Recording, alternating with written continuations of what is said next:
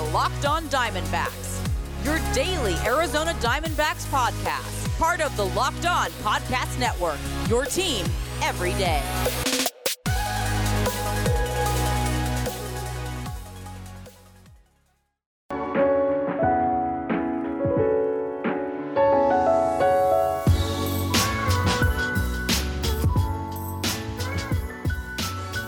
Welcome back to the Locked On Diamondbacks podcast. You're part of the Locked On Podcast Network. Your team every day. You're listening to who? Always wonderful. And might I add, handsome host of this podcast, Miller Thomas. I'm a multimedia journalist and I'm a graphic designer. So please go check out my website, millerthomas24.myportfolio.com. On there, you can see all my latest work, from my packages to my articles to my photos and my graphic design. For today's show, I got part 2 coming out with Ryan Finkelstein of Locked On Mets. You'll hear the rest of our conversation. We get into a few different things, even ask him about that Bernie Madoff Ponzi scheme. Were the Mets in on it? So we'll talk about all that and more. And I'm going to talk about some hot stove rumors to start off the show. But first, if your company is interested in reaching men between the ages of 18 and 44, your company should be sponsoring this podcast. Locked On Diamondbacks is listened to by 98% men and 80% between the ages of 18 and 44. So if you want men in that age range, this is your spot. Plus, our rates are the most reasonable around. Email me at lockedondiamondbacks@gmail.com to find out more. And don't forget to follow me on Twitter at CreatorThomas24 for my personal account, at Locked On Diamondbacks on Twitter and Instagram for the podcast handle. Now, let's jump right into it, and let's first start off with those hot stove rumors. What did I say? Rumors. And I believe the winter meetings are over. They've come and gone, and let's just say it was not a very eventful winter meetings. I thought we were waiting all this time in free agency. Their winter meetings were going to come. We're going to see guys like George Springer, Trevor Bauer, maybe some other of those other top tier free agents, a JT Realmuto, even maybe some of the second tier guys, maybe like a Michael Brantley, just something that we could say leaving the winter meeting, just be like, wow, that was a fun time. This has been, after a slow offseason, it has really picked up, and this has actually turned out to be a pretty good free agency period. But that has not been the case. There were some moves being made, but I was going to say Adam Ian, but before I say Adam Ian, I was going to say it all seems like the moves are made by the Chicago White Sox because they signed a guy in Adam Ian. They traded for another player in Lance Lynn, and there wasn't too many moves going on. We heard a lot of people connected to the Mets. They went out and apparently are signing James McCann, but I don't think anything is official yet. So there hasn't been a lot going on these winter meetings. Those are pretty boring winter meetings, honestly. I thought it was heating up. I thought it was getting better. I thought some big moves were going to be made, but that never happened. But let's still talk about the hot rumors that are going on right now, because even though winter meetings are over, free agency hasn't ended, and there's still a ton of free agents out there. I mean, seriously, go look at the free agent market right now, the offseason tracker. There's of the top 100 free agents, I guarantee you 90% of them are still open. Literally 90% of them are still on the market. So this free agency period is not even close to over. There's still so many guys on the market, and right now, there's grumblings about what a Nolan Arenado deal would look like. And right now, it's being reported like it won't take much to get Nolan Arenado. It sounds like the Rockies might do a move like they did in 2015 when they traded Troy Tulowitzki. And that was basically a trade that they did more for the savings than the return. So the Rockies might be moving Arenado, and they might be willing to do it for, $0.75 on the dollar, as you hear a lot in sports. They might be willing to take back not a huge return if they believe they're going to save money in the process. And we know this pandemic has screwed over a lot of teams when it comes to financial success. And the Rockies might be one of those teams. So if they want to move off Nolan Arenado in that big time contract, I know the D-backs are not going to be in on it, but I really hope they are. Now, the Red Sox seem to be interested in a whole bunch of starters. Now, they're not trying to go after the Trevor Bauers of the world, but they want to get more of those mid-tier starting pitchers, the guys who could be in number 2, 3, or 4 in your rotation, because they kind of want to build around their two There are two frontline starters in Chris Sale and Eduardo Rodriguez, who both didn't play at all during the 2020 season. So they're hoping to get both of them back. And they're going to be interested in guys like Corey Kluber, Jake Odorizzi, and veteran left-hander Rich Hill. And I like Kluber, but he's missed some time with injuries the last 2 years. He's going to be 35. Jake Odorizzi, he only made 4 starts in 2020, but was an all-star in 2019. And Rich Hill, he's still effective. He's still effective. 3.03 ERA in 8 starts in 2020, but he is 40 years old. So that age is definitely a concern. So the Red Sox are in the market for a pitcher because they have the 6th worst starting rotation in the majors last season. The Nationals are interested in Kyle Schwarber. And, Schwarber's going to be one of the hotter bats on the market. And he's going to be a guy who's probably a little bit cheaper than that top tier of the George Springers and DJ LeMahieu. Probably a tier just below that. So I'm not surprised at all to see a lot of these good teams interested in Kyle Schwarber. And then I think the biggest news of the last 2 days was what the Philadelphia Phillies did. And I found this very interesting because we know the Phillies are a team that reportedly lost over $100 million during this pandemic, but they went out there. They just signed a new president of baseball operations, and that is Dave Dombrowski. And for you guys who don't know who Dave Dombrowski is, he is the classic guy who comes in, trades everyone in your farm system in hopes of acquiring elite level talent to pursue that World Series championship. And I respect it. I told you guys, my philosophy is taking proven talent on the major league level over prospects any day of the week. I just think prospects are too wonky. I feel like too many of them flame out. And baseball is just too much of a random sport where too many bad things can happen to you.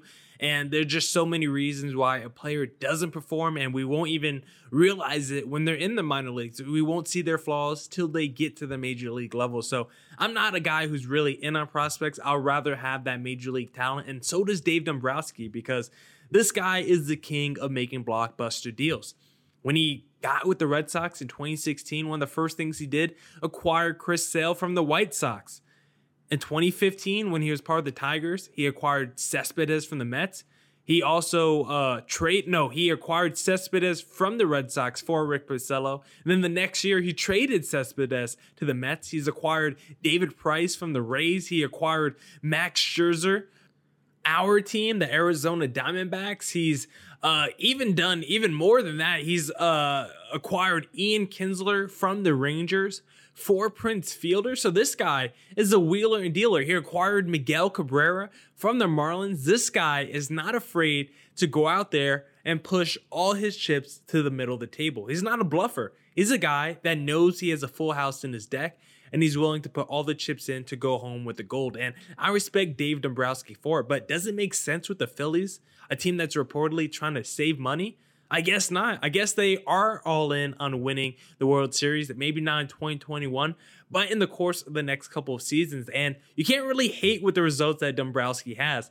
He wasn't really the GM in 97 when the Marlins won the World Series, but he was a part of the front office, and he did help a lot. And then he went to the Tigers, got them to back-to-back World Series, but of course they didn't win. And then he went to the Red Sox and brought them a chip. So you can't hate a guy that's been to 4 World Series with 2 rings, and it seems like most of the moves he does end up ending in rings and championships and glory and exactly what your team wants. So for the Phillies, if your ultimate goal is winning the World Series, then I like this move, and I'm a big Dombrowski fan.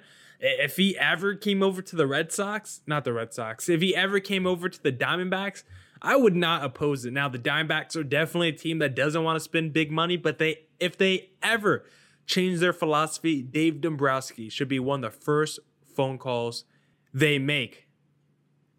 Now, you'll hear the rest of the conversation between Ryan and I, Locked On Mets host. But first, I want to talk to you guys about Built Bar, because Built Bar is back, more improved, and more delicious than ever before. They have 18 amazing flavors, but 6 new flavors: caramel brownie, cookies and cream, cherry barcia, lemon almond cheesecake, carrot cake, and apple almond crisp. The bars are covered in 100% chocolate, and they're both soft and easy to chew. Now, the reason why I love Built Bars is because they trick me. I'm a health-conscious guy. I try to go to the gym when I can, and Built Bar makes me think I'm eating a candy bar when in reality, I'm actually eating a protein bar. They're low in calorie, low in sugar, high in protein, and high in fiber, so it's great for that keto diet. If you go to BuiltBar.com right now, they reset their promo code for this relaunch. If you use promo code LOCKEDON, you could get 20% off your first order. That's promo code LOCKEDON, not for 20% off, actually 25% off your first order. So that's promo code LOCKEDON for 25% off your order at BuiltBar.com.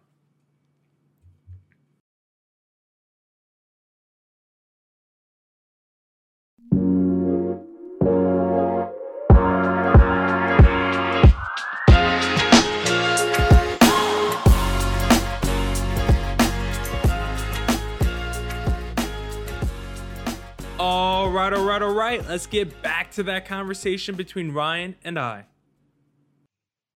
Now, Ryan, you did mention this earlier when you first hopped on. You mentioned Bernie Madoff, and I want to know, Ryan, do you think the Wilpon family knew about the Bernie Madoff Ponzi scheme? I've never been asked that one. That's a good question. I was looking into the history of it. Apparently, they grew up together. Their families knew each other from growing up. Their kids were friends. So apparently, they had a pretty close connection between those two. I would actually say, if he was in on it, I mean, he really got the raw end of the deal on the back end of it, because that just completely just torpedoed that family financially. So I would actually lean towards them not really knowing everything that's going on, or maybe not realizing that they were getting scammed out of money too. I don't really know. It's definitely one of those mysteries. But when you see how dire their financial issues were, that they needed to sell this team. There was no way they could have gone into next year owning the Mets. So that makes me think that maybe they didn't know. Yeah, I mean, Bernie Madoff did make out with apparently around $65 billion, the largest Ponzi scheme in history. It's actually so fascinating that a team like the Mets were caught up in such a big scheme. But a Mets fan, you got new ownership. What is your feeling for this team? What direction do you think this team is going in? And if you're a young Mets fan, how do you feel about this team right now? If you're a young kid growing up in New York, are you leaning toward more the Yankees still just because of that pedigree? Or are you going to lean toward the Mets right now? They got a new ownership, and the Yankees only have that one World Series title since 2009. So it's not like in the last 20 years, they have a whole lot more of success than the New York Mets, honestly. Yeah, I think if you're a kid growing up in New York right now and you don't have a parent pushing you one way or the other, I think the Mets are going to really be the more entertaining team. I don't necessarily – I mean, the Yankees are always going to be that model franchise, but I don't know how fun it is to watch those guys. I can't really think right now of a personality on the Yankees that really jumps out to me. Whereas the Mets, I think if you really pay attention to this team, there's a lot of fun guys to root for. I mean, Pete Alonso has a big personality. J.D. Davis, Dominic Smith, a lot of these guys. So I think the Mets are a really exciting team. And I also think you have your owner right now, Steve Cohen, who is going back and forth with fans on Twitter, and it's kind of a genius marketing strategy. So I think the Mets are going to be a really hot team for the next couple of years, where they're going to be the talk of baseball in a lot of different ways. And the biggest thing for them is to really capitalize on this time and win games to really back all that up. All right, it's still early, but let's say the Mets leave this offseason with George Springer, James McCann, and maybe one other guy. They don't get Trevor Bauer, but they get one of those other pitchers you talked about. What are your predictions for this Mets team next season? It's interesting because even if the Mets do all of that, the Atlanta Braves are still a team that is pretty loaded. They've been making their moves. They added Charlie Morton. They've done some nice things. So I think the Mets are in that position where nothing's going to be handed to them. I think they're one of those teams that can compete in the NL East, but I would still probably – it would be close, but I think you would have to give the Braves the nod at the start of the season, and I think it would probably be a division where those two teams would stand out. But the Nationals have a lot of talent, and there's some good teams in the National League. So I think they'd be fighting for a playoff spot, but they'll be in much better shape than they were this past year or even the past couple years before that too. Yeah, we saw the Philadelphia Phillies just signed David Dabrowski today. Usually wherever he goes, World Series follows. So does that acquisition scare you? It's actually really surprising to me because everything out of Philly before this was the owner talking about, cutting payroll and everything else. And Dombrowski is kind of a guy who's built a reputation now of inheriting a team with a really good farm system like he did with the Red Sox, and trading prospects, bringing in high salary players, and winning that World Series, and then kind of leaving that franchise in shambles. So I don't know. He doesn't, unless he wants to revert to the way he was years ago and really build up that farm system. It was a surprising move, but I will say that they would have been hard pressed to get a more experienced executive to come in there. So I don't know if it necessarily changes anything unless the owner has had a change of heart and he's ready to bring back JT Realmuto and spend again. But I think they're in better shape than they were before the hire. And if he was your kind of GM, how do you feel about that philosophy? Do you agree with your GM just going all in on championships more often than not, trading top prospects in your farm system for established players? Because my overall philosophy, I kind of align with Dave Dombrowski there. I'm not a guy who really necessarily tries to get caught up in these top prospects because there's just so many instances where these guys flame out and they don't make it to the major league level or they just don't succeed. So I'd rather trade some guys in my farm system for a guy like Chris Sale or another kind of established veteran. So if Dave Dombrowski was your GM, would you agree with his overall philosophy if he was running the Mets? I mean, I think it really comes down to if you're successful. If you win a World Series, you don't have to apologize for anything. I mean, that's all that matters if you win that one championship. But I think that what we're seeing right now is the teams that are having the success are the ones that can do both. And what the Dodgers are doing right now, it's kind of the model for everyone to follow in baseball if you have their resources, where they've built out the farm system. They can go get any player they want. I mean, as someone who's covering the Mets now, like, that is what the Mets should be striving for, to follow the Dodgers model where you can be perennial contenders and it's not just a 2 or 3 year window where it all comes together and you can win one World Series. Yeah, and final question. Speaking of the Dodgers in that World Series, we saw the Rays on the other side take analytics maybe a little bit too far by pulling Blake Snell in their game. So where do you stand on analytics right now in baseball? Do you think they have too much control over the game and we're not putting enough feel and eye test on it? Or do you think we're in the perfect spot right now for analytics and baseball? I remember in 2015, the analytics would have definitely told the Mets not to put Matt Harvey back on the mound to pitch that 9th inning where they lost to the Royals. Now, granted, as a fan on the couch watching that game, I would have been like anyone in the stadium that was screaming for Harvey to come back out. So it's one of those things where you can play that, Monday morning quarterback looking back on it and saying they should have done this or that. I think the bottom line with the analytics is the Rays have, no payroll, and they have found themselves in a place where every year they're winning 90 games, and this year they went to the World Series. So I don't think that you can second guess the analytics that got you there, but maybe in the moment you have to read the situation. And for that specific instance with Blake Snell, there was no indication that he was going to falter in that game.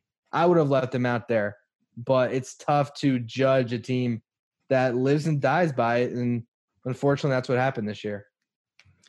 It's Ryan Finkelstein of the Locked On Mets. Ryan, thank you for hopping on today. And before you go, shout out your social media handle so everyone knows where to follow you.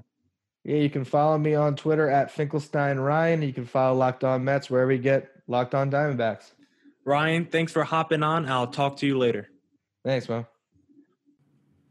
That's it for this edition of the Locked On Diamondbacks podcasting. To everyone tuned in today, remember it's Friday, so go back and listen to any pods you might have missed this weekend, or this week, I should say, for the weekend. And follow me on Twitter at CreatorThomas24 for my personal account, at Locked On Diamondbacks for the podcast handle on Twitter and Instagram. And as always, stay safe and stay healthy. Deuces!